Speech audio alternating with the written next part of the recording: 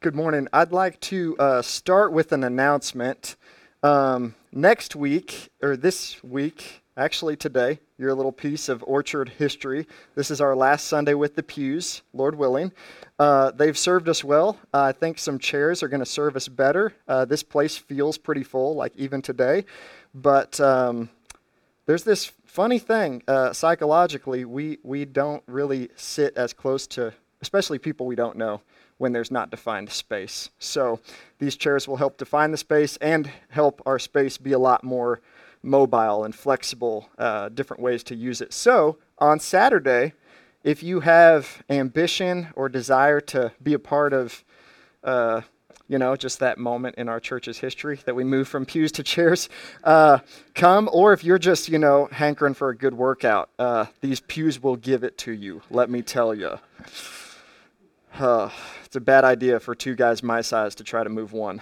That's all I got to say. So if you are on our email list, I'm going to send an email reminder. It'll be in the afternoon on Saturday. If you're not on our email list and you're like, yeah, I'd kind of like to come meet some guys and maybe gals can come.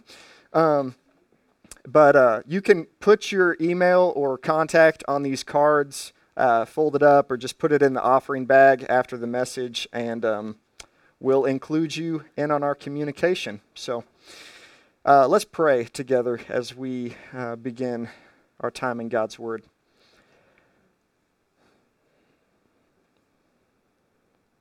Abba, Daddy, you are so good to us. You send rain on the righteous and the unrighteous.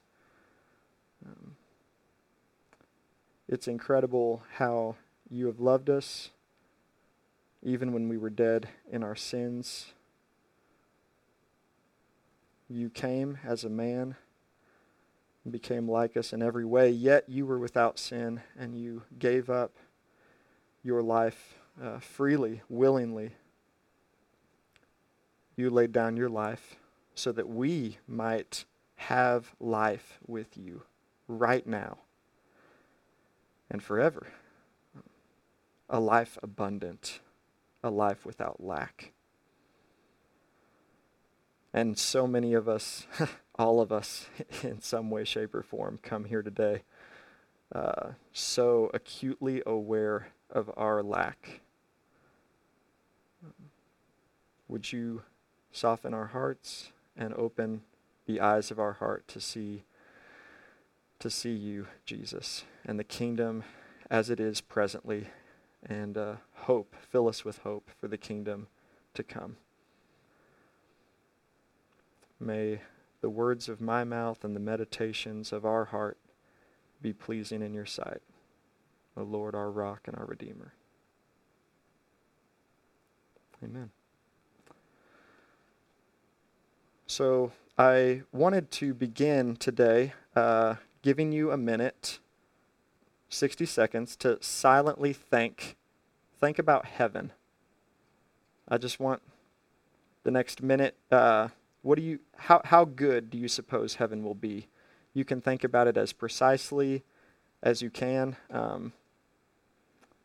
So your 60 seconds begins now, thinking about heaven.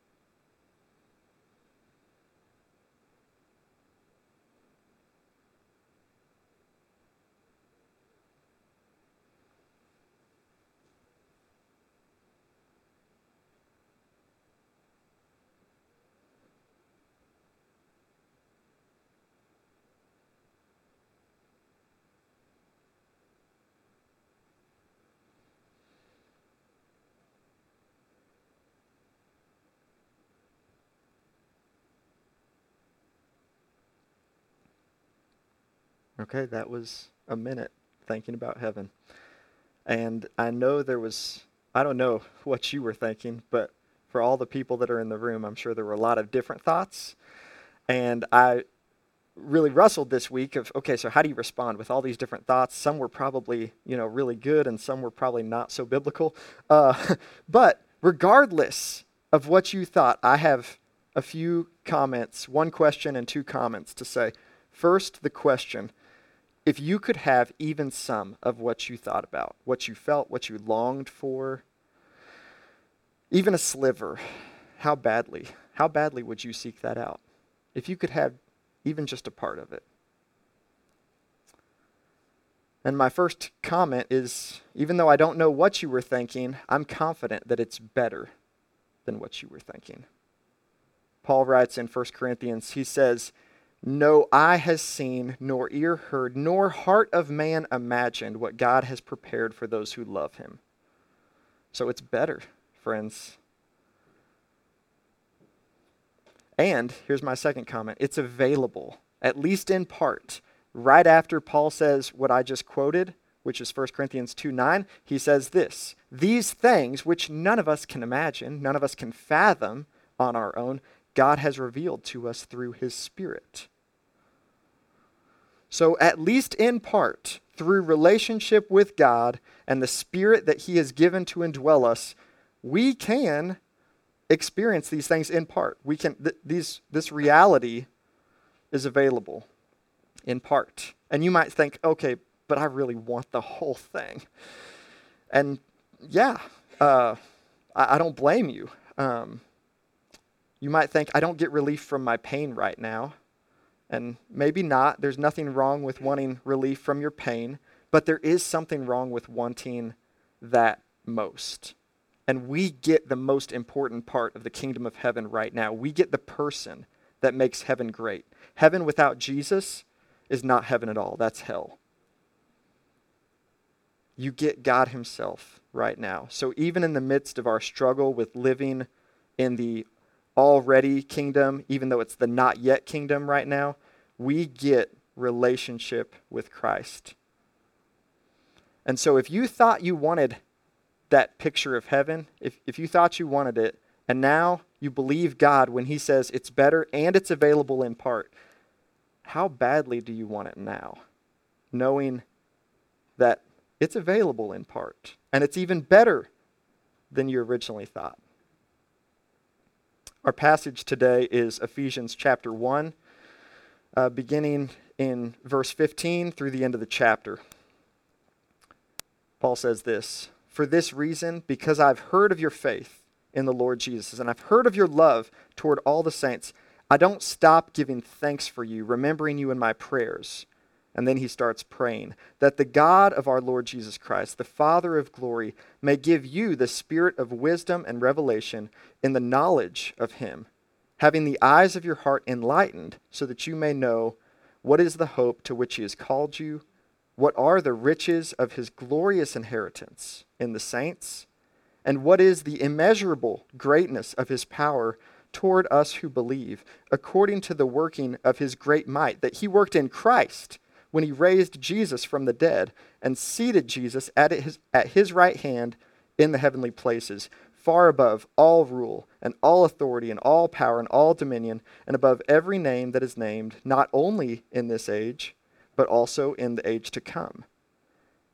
And God put all things under Jesus' feet and gave Jesus as the head over all things to the church, which is his body, the fullness of him who fills all in all."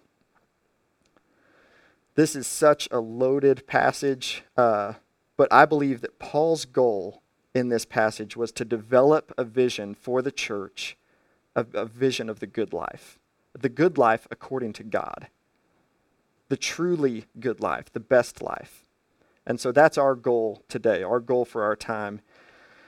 Maybe someone's here today and you've never really accepted this vision of the good life as God defines it, accepted that as your vision of the good life. You're invited to do that today. To say, yeah, God knows the truly good life. He knows the best life, and that's the life I want. Or if you've made that decision, like Joel, maybe you need to express it in obedience and baptism, or maybe you just need to take next steps and grow in that vision. But that's our goal today, is to ongoing develop this vision of the good life. And you might think, okay, vision, what do you mean? It's kind of a buzzword. And I've struggled with that word personally in the past. Like, what does vision even mean? I think it's related to the object of our sight. It's related to what we look at. So I got to thinking this week, we all look at something. We all look at something, and whatever we choose to look at, it seems good to us. We choose it for a reason. And then we move towards what we look at. And when I say look, I mean think about what we desire, what we deem as good. And so Jesus was talking about vision when he said the eye is the lamp of the body. If your eye is healthy, your whole body will be full of light. Meaning if you have the right vision, you're going to be full of light. Your life will be full of the good life that God intends and offers. But if your eye is bad, your whole body will be full of darkness. And if you think that what's good for you is actually bad for you, how great is the darkness? If what seems good to us is bad for us, then how bad off are we really? That's real bad. So here's an example, and you might be able to relate to this. This week I got hungry at like 4 p.m. one day. This is kind of a lighthearted example, but it applies. And I thought, I'll just eat a few chips. That seemed good to me. And then way too many chips later, I put the bag down. And what seemed good to me was not good at all because I just felt, awful. It ruined my appetite for what was truly good for me, which was like actually a healthy dinner. But, it's just full of junk. So we do this all the time. We move towards whatever seems good to us. And so if heaven truly seems good to you, best to you, then the thing that makes heaven great, the person of Christ, we can have him right now. And I'd even go as far to say, this might stretch you a little bit, you can have as much of him as you want. He's not holding back. We are. Our vision is not too great. Our desire for the good life is not too great, it's too weak. So we have to always challenge what seems good to you. The question we must always be asking is what seems good to you and why? Because we're always going to end up looking at that, thinking about that, and moving towards it. And often we do this without even thinking about it. And so how this ties into our passage is the first 14 verses of Ephesians. Paul paints this glorious picture of who God is and our relationship with him. And he's trying to say, look at who God is. Look how good he is. And then he moves his attention to the church beginning in verse 15 and prays for them because he wants the church to live in God's great vision for their lives. So let's unpack this passage from the perspective of God's vision for your life to be as best as it can be, according to God, the good life according to God. So the first point of this is that God's good life is in community. His vision for your life is for you to live in community. We read this passage, and all of the pronoun you, we read it, and as Americans, I can just say for myself, as an American, I've read that as like me, right? You, I'm talking to just me, but it's all plural. It's all y'all or you all. Every single one of them is plural. So you can't have God's vision for your life alone. We must live in community. And I don't know about you guys, but if you've ever tried that, you've probably experienced some brokenness. And that's why this series is called The Church, a Broken and Beautiful Bride. We have to acknowledge both realities. When we start living in community, our assumption here is that we will sin against each other. And it's not going to be just beautiful and glorious all the time. But this is what God has to say about the church. It's not self-promotion. We're like a jar made up of dried mud, but we have a treasure inside. It's like a jar of dried mud with gold inside. That's what the church is, legitimate churches. So, yeah, what we're after here with this whole sermon series on the church is not selling the church at all. What we're after is corporate worship. And Romans 12 paints the picture of corporate worship. He says, you all, in view of God's mercy, offer y'all's bodies, plural, as one living sacrifice. So this is part of corporate worship, but this is just a sliver. It's like if I ask you for a cookie, and you break off a piece of the cookie and give me part of I'm like, yeah, that's part of a cookie, but I asked for a whole cookie. If you think that coming Sunday morning is like your corporate worship, this passage would just drastically challenge you on that. Offer you all to offer y'all's bodies, your whole life, as a living sacrifice, not just Sunday morning. Small groups are super important, but not just showing up to small group, but to live in relationship with each other as true and proper worship. So God's vision for our life is really God's vision for y'all's life. It's more than just yours. It's found in knowing him in community. So back to our passage. Here's God's vision for us all's life. It's very simple. Paul goes on and on about it, but it's really simple. It's in knowing God personally. This is God's vision for our life together. And he says it in verse 17, may the spirit of wisdom and of revelation, may God give you the spirit of wisdom and revelation in the knowledge of him. And so I just want to remind us, this is written to the church. They already know Jesus. In fact, Paul had just said, good job on living faithfully. But Paul is praying that their knowledge would increase. And this isn't knowing about God. This isn't the ability to, list off verses from memory or teach a systematic theology class without studying for it. This is not knowing about God. People can know about you without knowing you at all. That's called identity theft. Can know your birthday, your social security number, your first pet's name, all those secrets. They can know your passwords, but they cannot know you at all. And the knowledge of God that God is offering, that he's seeking, is personal. It's knowing him personally. That's eternal life, that they would know the Father and the Son, that we would know God. That's eternal life. So you can have eternal life right now, according to Jesus, by knowing God. And the challenge is we have all these other things that seem good to us. They seem better to us than knowing God in our singleness, knowing God in our parenting, knowing God at our work, knowing God in our relationships. All these other things seem better. And those things the Bible calls idols. An idol can be anything, even good things, like relationships or like money or like entertainment. All of these things can become idols when that is what you live for. But our relationship with God is to be the center of our life, the worship of our life. And then Paul kind of breaks it down and says, you can know God this way. You can know him through hope. In verse 18, he says, having the eyes of your hearts enlightened, so that you may know, again, this is about knowing God, you can know God through the hope to which he's called you. Bless you. And hope is always future-oriented. So you have to wait for whatever you're hoping for. Biblical hope is a sure thing. But it's hard because all of suffering involves waiting.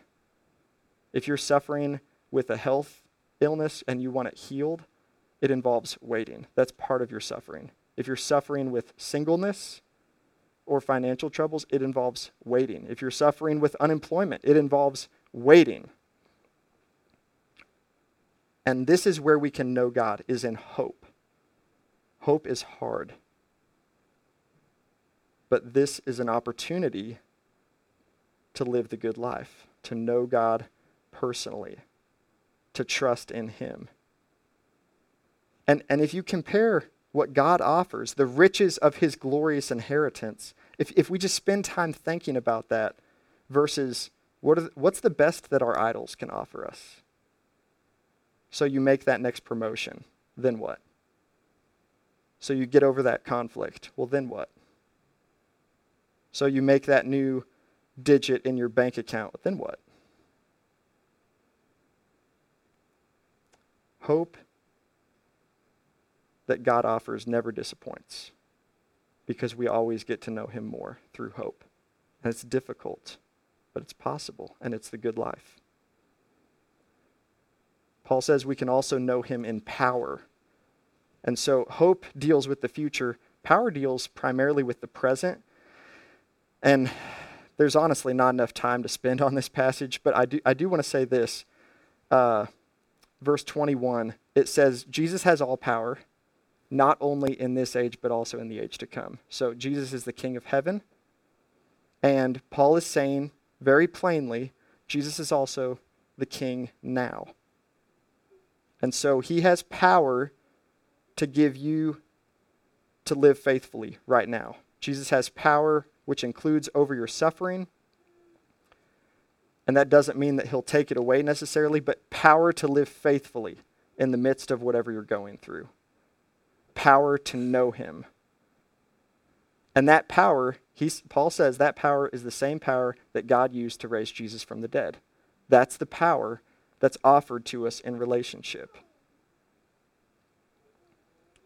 I'm not saying that you shouldn't look forward to heaven. I'm saying, yeah, look forward to heaven, but live faithfully with the King of heaven reigning in your heart right now. And then, how? How can we live faithfully? Verse 22. All things are under Jesus' feet and under Jesus. He's the head over all things, and this powerful King has been given to the church. Does the church appear or seem powerful? Do you see the church on national news? Not for good reasons, you don't. But this power, it's like a divine conspiracy. It's very subtle, but it's available.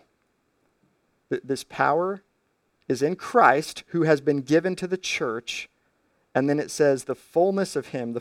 The church is the fullness of Jesus, who fills all in all. There is a high and holy calling for us to fill everything in every way with Christ. So think about family dynamics, relationships with bosses and other coworkers, government, all industries, from fast food to construction to nonprofits to truck driving, to be filled with the fullness of Jesus, who fills everything in every way. And if our view of Jesus is anything less, we're doing a disservice to ourselves and the world around us.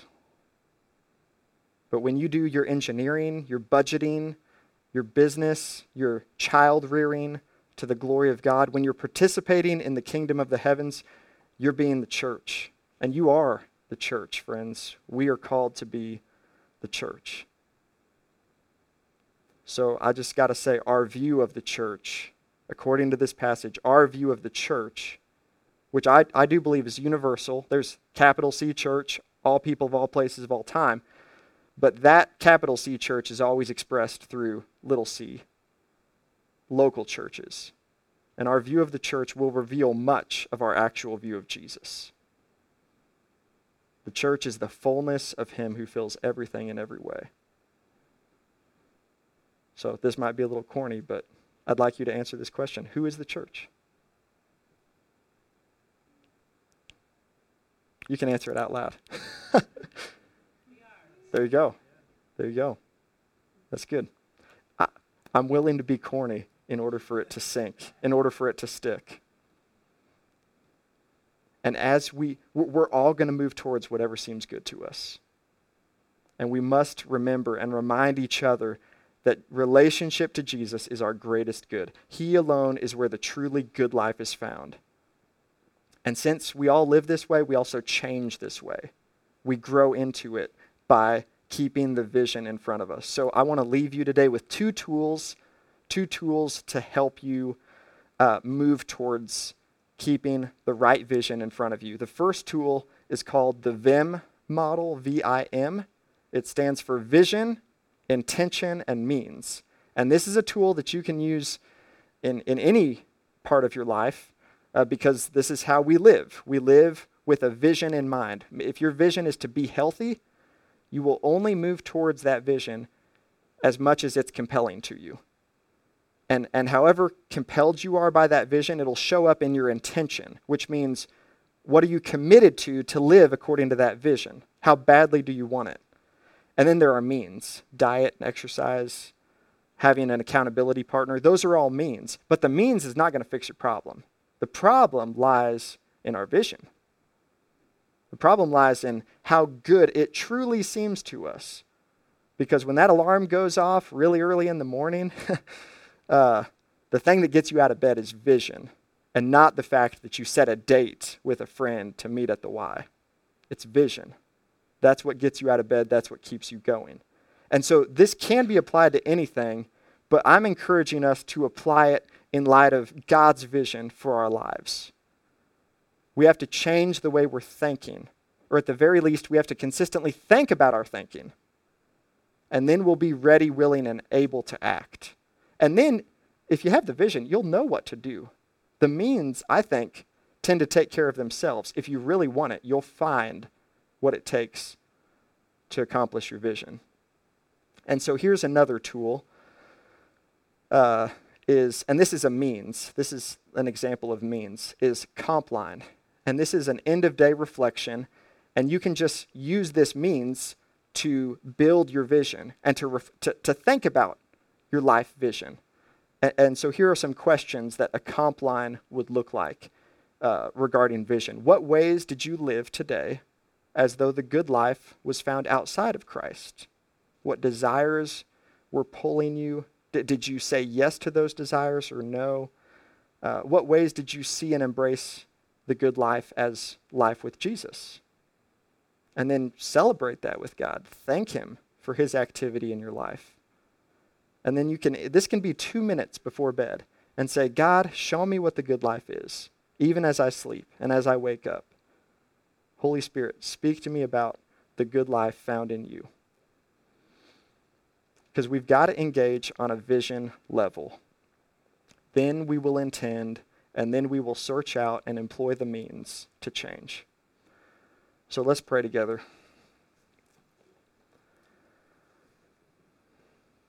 God, I trust your word